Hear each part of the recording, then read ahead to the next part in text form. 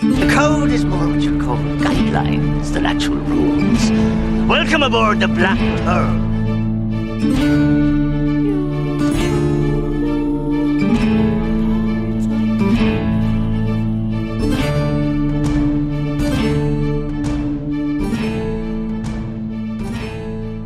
Welcome to the Pirates of the Caribbean Minute, a daily podcast where we analyze, scrutinize, and plunder the Pirates of the Caribbean films, one blimey minute at a time. I'm Scott Artis. And I'm Heather Artis. Thanks for joining us for minute 31 of The Curse of the Black Pearl. Don't forget, we have a Pirates of the Caribbean Minute contest on the way with details that will be announced on Monday. So be sure to tune in or check out our Facebook page. I'm sure we'll post the details there as well. It's a simple thanks for listening, so we're going to have some fun with that. That'll be great fun. Well, for somebody. Or a few people. We'll give you the details on next Monday. So tune in. In the previous minute, we watched the Black Pearl sneak into Port Royal Harbor and unleash the cannons of fury. And no, I'm not talking about the conversation between Governor Swan and Norrington regarding this unanswered marriage proposal. Explosions, bodies. No, still not talking about this marriage proposal.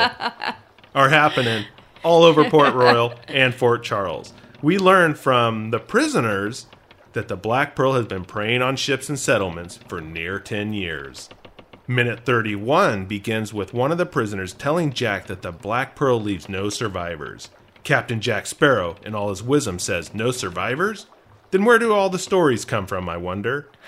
As the Pearl continues to fire cannonballs on Port Royal and Fort Charles, the minute ends as two rather interesting pirates come ashore with the other Black Pearl crew members.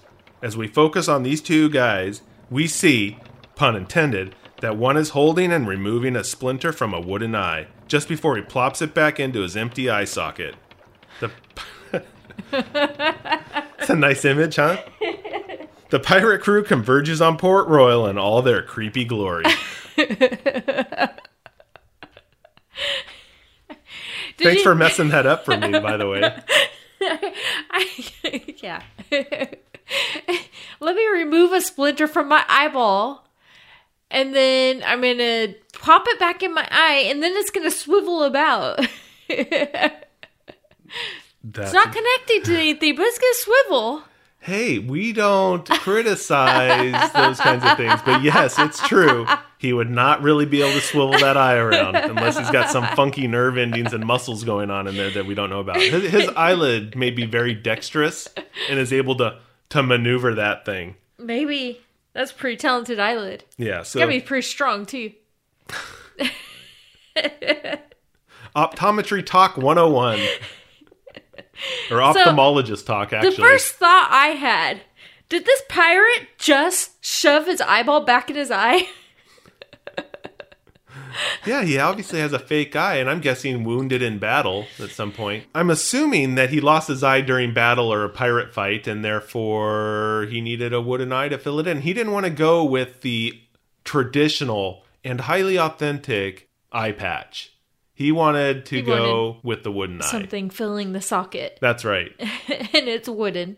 Well, would you think that they had actual good prosthetics back in the 18th century? It sounds so uncomfortable. It just sounds uncomfortable. So. Well, no one said... That's why he's getting the splinters out and stuff. He's got to make sure it's smooth. He should really take some sandpaper to that thing, probably. He should, probably. I know you wanted to go with eyeballs, wooden eyeballs as an opening, which is not bad necessarily. And we can continue to go down that road if you have more eyeball talk. No, I think I'm done. Well, I'm done with the eyeball talk for right now. Okay, so we'll circle back to these guys. Yeah. And, we'll talk more about them. Introduce them, because that's not really where things start. No, with them. I just had to mention the eyeballs. Yeah, because they're really at the end of this minute. Yeah. For all practical purposes. So if we sometimes try to have some semblance of organization when we're doing this, not really like a chaos theory happening here on air. That was still in the intro, though. Well, so it was okay. It was in the intro. Well, this whole minute is kind of an intro. I mean, we're talking only 60 seconds here, and then we got to discuss all of this. Yeah, I don't even know where you're going with that. I'm just going to pretend that just didn't happen. Okay. Anyways, I was going to suggest that we kick things off with some cliches. And there are two blatant action and adventure film cliches that pop up in this minute. Did you happen to notice those? Where were they? I didn't. Go ahead and tell me. That was me. a question to you. And if you don't know, you can't say, don't know. hey, give me a cheat sheet. That was basically what you're doing. You're like, hey, I don't know. What are they? No. Or is it, isn't this the way that all bad stories go? I heard stories, but there were no survivors left. So where do all the stories come from? Yeah, so that's one of them. The first one, so we'll just start with that one, is the no survivors idea. Yeah. Probably the first movie I remember that tackled a no survivors legend is Goonies. Mainly because I was growing up in the 80s or late 80s, and I wish I could say 90s, but no. So we'll just say the 80s or late 80s. You were still growing up in the 90s. Yeah, that's true. Kinda. Yeah, I was, actually. Yeah. So, yeah. You were still in your teenage years. Boom. Thank you for that. Now I can't be mean to you for like a whole show or something like that. Well, we're pretty much the same age, so I'm taking all the childhood years I can. So this is only out of self-preservation for you. This isn't actually trying to be nice to me. You're like, wait a second. If I'm nice to him by default, then I'm nice to myself. Anyways, like I said, it's the first movie I remember this kind of no survivors legend idea, and this cliche, if you want to call it that, is in Goonies. So the Goonies, they're rummaging around the attic. Mikey says that One-Eyed Willie's men were all killed when they buried this treasure and when they slipped away. And then Chunk chimes in, yeah, wait a minute, Mikey, but if he killed all his men, how did the map or the story get out? And so that's my first time I think I really remember hearing this kind of idea in a movie. Yeah, but it is something that's just out there everywhere. Yeah, and that's exactly what's going on here. And in Pirates of the Caribbean, the prisoner says the Black Pearl never leaves survivors. And Jack responds, where do the stories come from, I wonder? Yeah. And so I was surprised at first because I was expecting Jack to maybe help perpetuate the myth or the legend of the Black Pearl. But then I remembered his conversation with Murtaugh and Mulroy. He did say that the Pearl was faster than the Interceptor, but it was Mulroy who actually cited kind of the legend. It wasn't really Jack who was perpetuating it. Right. He just said, he started the conversation, but he didn't really get into all the details. So I think Jack works the system when it benefits him, and he aids the myth of the Pearl, and at other times he dabbles in reality and doesn't really get into it. Yeah. Maybe he was just trying to prove he's smarter than the other pirates or other undesirables in the prison. It's like he's trying to establish himself as the leader, and maybe that's because he's maybe that's because he's a captain. Maybe he's looking for a crew. And as a captain, well, it's possible. As a captain, he's showing that leadership and that strength. Yeah. And you guys are just being silly. How's this possible? Yeah. Think about what you're saying. And then the guy goes, yeah, maybe he's really looking. He's thinking right. I need a crew, so I need people to trust me. Yeah. And then they'll follow me. He's looking for a ship. He needs a crew. That's a good idea. Yeah. Glad I thought of it. Good job. Thank you. The other cliche I had is the child in danger who's all alone. Oh, yes. So the second one, as I said, is this lone child, and it's left in the middle of the road when all hell is breaking loose around him or her.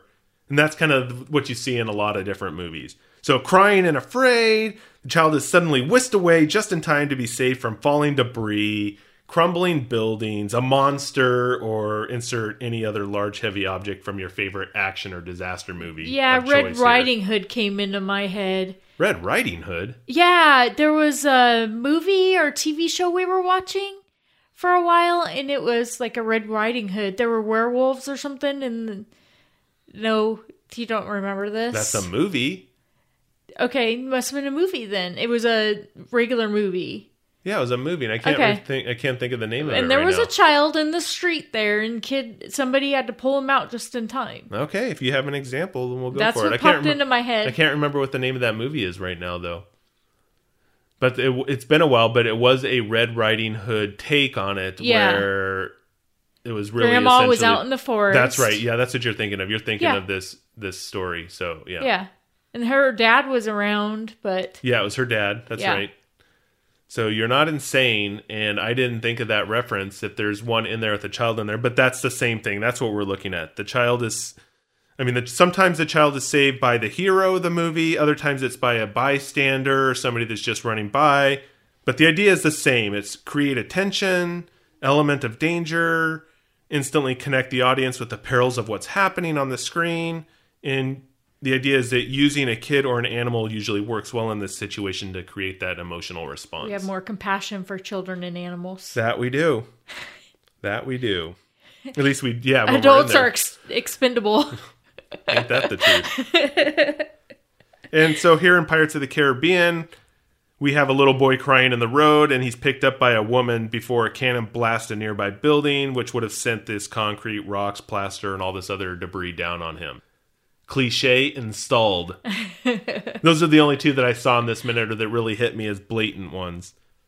And then, kind of on that same topic, is this kind of Pirates of the Caribbean reference, or Pirates of the Caribbean ride reference or Easter egg. So do you think that we can call the cinematography on the Black Pearl an Easter egg or a callback to the ride? And what I'm talking about is we get a zoom-in shot of the cannons firing, and it just is reminiscent to me of the ships on the ride. Yeah. So it's not an overt reference like, say, the prison dog and the prisoners trying to get the key, but it's like a nice touch, at least in my own mind, maybe. Yeah, actually it is, because you have the Black Pearl firing on the fort, and then you have the town all in fire. So I think it's exactly like the ride. Because I just watched all the different rides from all the different Disneylands. Nice. You do have the pirate ship shooting at the fort, and then you go into the city that's all on fire. That's right. Yeah. So it is, this whole scene is a reference back to the ride. Yeah.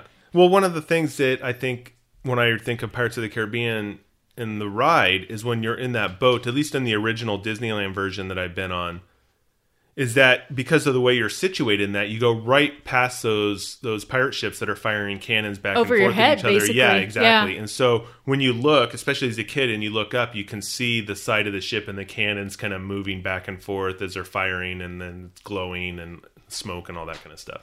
Yes. Well, I think that from what I've seen, it looks like they're firing, it's one pirate ship firing on the fort, and then the fort's firing back. Yes. Speaking of the ride and the Black Pearl, I mean, this is really our first pirate ship with cannons blazing. Destruction in the town, pirates coming ashore to take Port Royal. It's a true pirate movie moment here, I think, that we're seeing actually in this particular minute. That it is.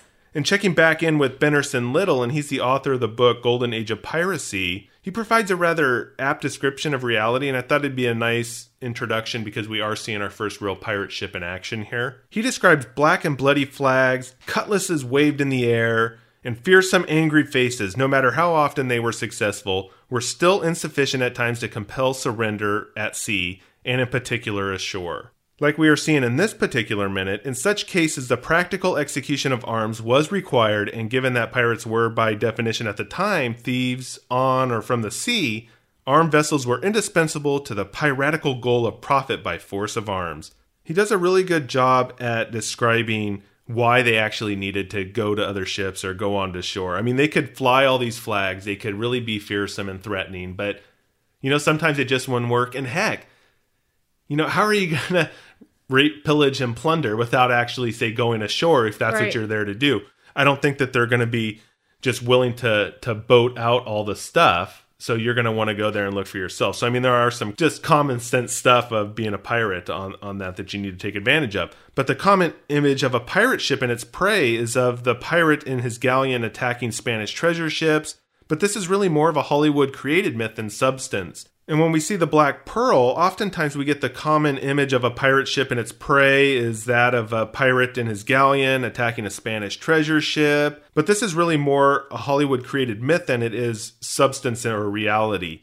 Well, that is the case in regards to at least the mid-18th century pirates, where this Pirates of the Caribbean takes place. Essentially, we are confusing symbols and images of one era with another. That image I just described was more reality in the late 16th and early 17th centuries, as pirates did attack galleons and sometimes even sailed them. So it's not that it's completely fabricated. There's just some liberties that have been taken for the film or for pirate films in general, that have been made across the years. So it's no secret that Hollywood does take liberties or exaggerate things for sure. And definitely it's the case in Pirates of the Caribbean, and they've admitted that they have done some stuff like that, just by the fact that there's no real firm date, that there's kind of a loose era that we're working in here.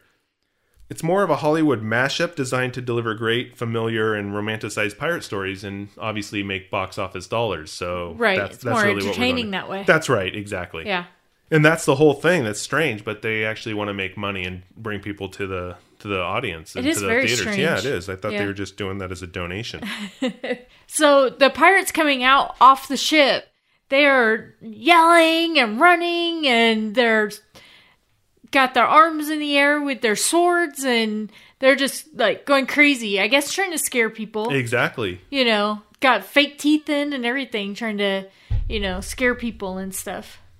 That's exactly right. It's part of that whole threatening thing. You got to have that presence that you're scary and you better roll over and don't try to fight me. Yeah, so I found that kind of interesting. Yeah, and it's that whole scene, and I think, you know, getting back to what you were just talking about in the film sequence, and this is some behind-the-scenes stuff, we have a mix of Caribbean location and Universal Studios production lot work that's been seamlessly comprised or seamlessly put together to comprise this attack sequence. And the easiest way to tell the difference between the two locations is beach and water means Caribbean, and Port Royal scenes, you know, the town, if you will, is Universal Studios. And apparently the approach of the Black Pearl, cannon fire, or at least the initial cannon fire, and approach of the pirates was done in one take with multiple cameras. They did actually do a second take for insurance reasons. I mean, they wanted to have a second reel. You know, that's just in case something happened to it. You don't want to be like, oh my God, what happened to that? It's probably a good idea. You know, the dog holding the keys decides to, you know, run off with the film, and then it's all destroyed, and then they don't have that. So, yeah, so they did end up doing it in one take, which is pretty amazing for everything that's going on. At least we're talking about the Caribbean stuff. Yeah. So, yeah, people rolling in, cannons blazing, and all this activity going on, and they did it one shot in all these different camera angles, which is really cool. That's so they had awesome.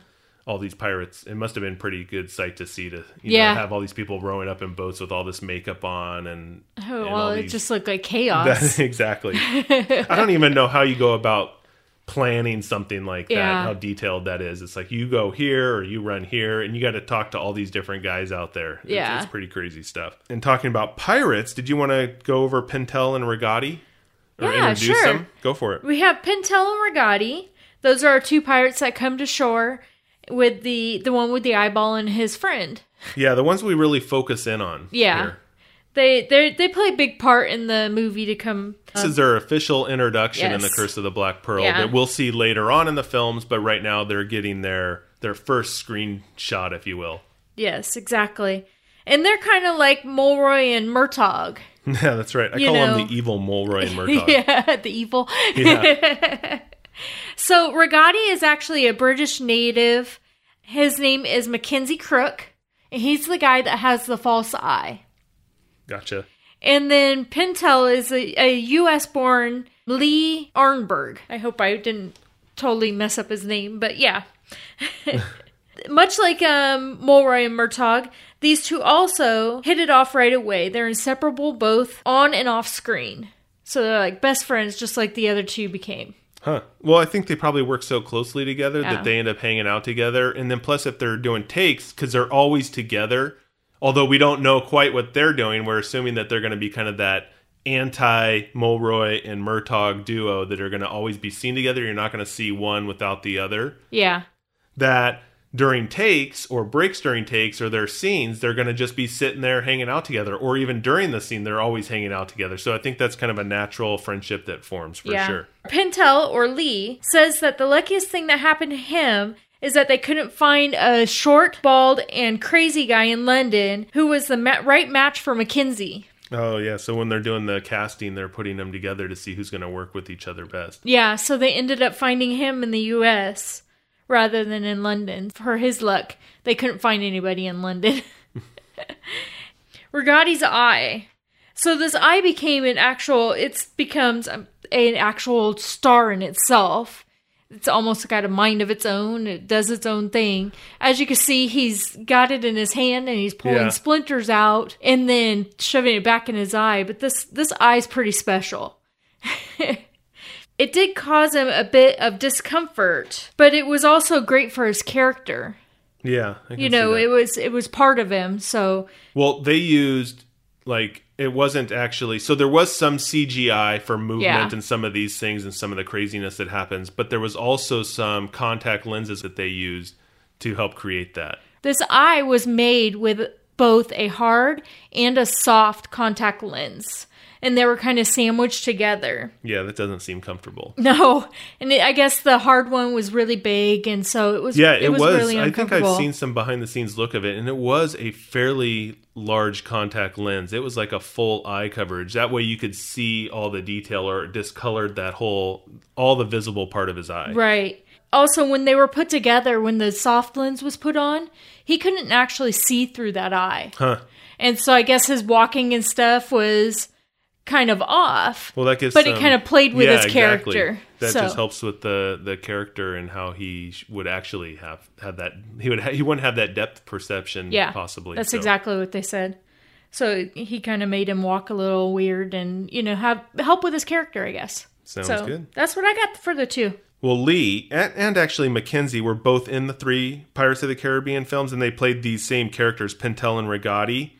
But getting back to Lee, he played actually Mike in a couple episodes of Seinfeld, and has also built up quite a resume of acting credits that include some recent TV work on Once Upon a Time as one of the 7 dwarfs, actually Grumpy. So if you may see him. Oh, yeah. Yeah, so you may see him out there. He's still doing that. I actually remembered him from Seinfeld when he played Mike. I think he was doing the parking lot scene, and then the Susie one when he gets his thumbs broken. Yeah, so anyways, if you're a Seinfeld fan, go check it out. That's one of our pirates there. He's Mike. And then also Mackenzie, he too has been keeping busy, mostly with some BBC television series stuff. He also played Orell in Game of Thrones, so in case you Game of Thrones people out there, you might see him in that, or some replay episodes, if you will. Huh. So yeah, they've been keeping busy, and it is actually too bad that they're not returning for Dead Men Tell No Tales. It would have been nice to see them back. Especially since we might be seeing Murtaugh and Mulroy back. I know we talked about Mulroy coming back, was it? And then Murtaugh may not. There's some discrepancy on his IMDb page, but so we've had a couple different sources. One say he is, and one didn't really reference him. So it'll be interesting to see if they come back. But it's too bad that our pirate buddies here didn't come back as well. So the universe won't quite be fulfilled if we have the good duo, but the bad duo is not there.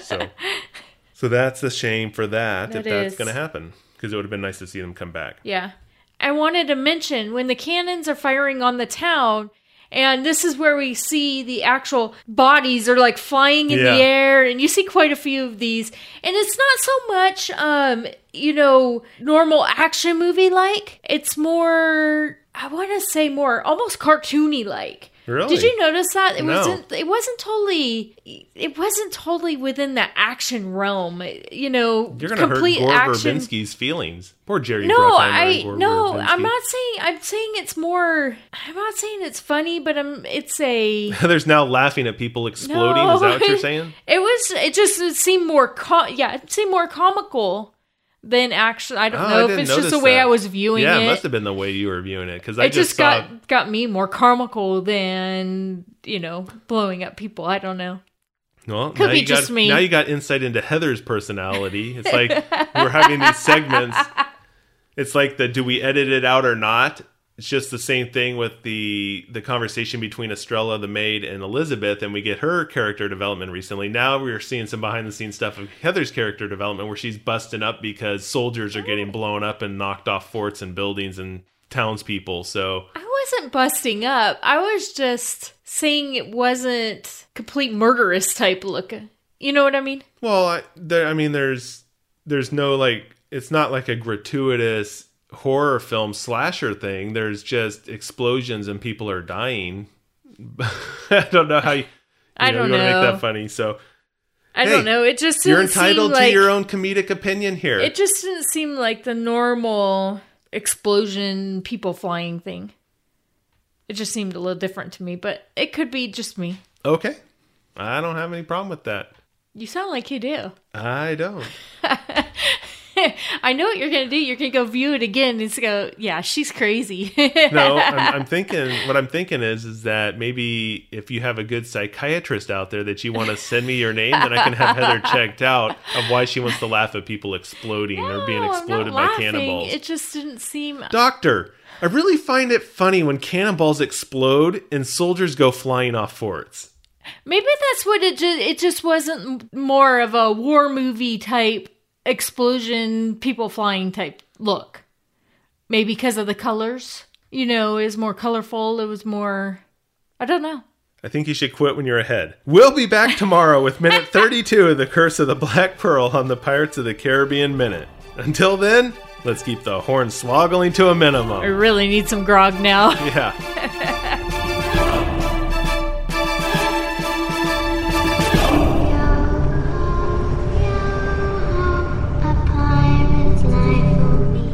Thanks for joining us on Pirates of the Caribbean Minute.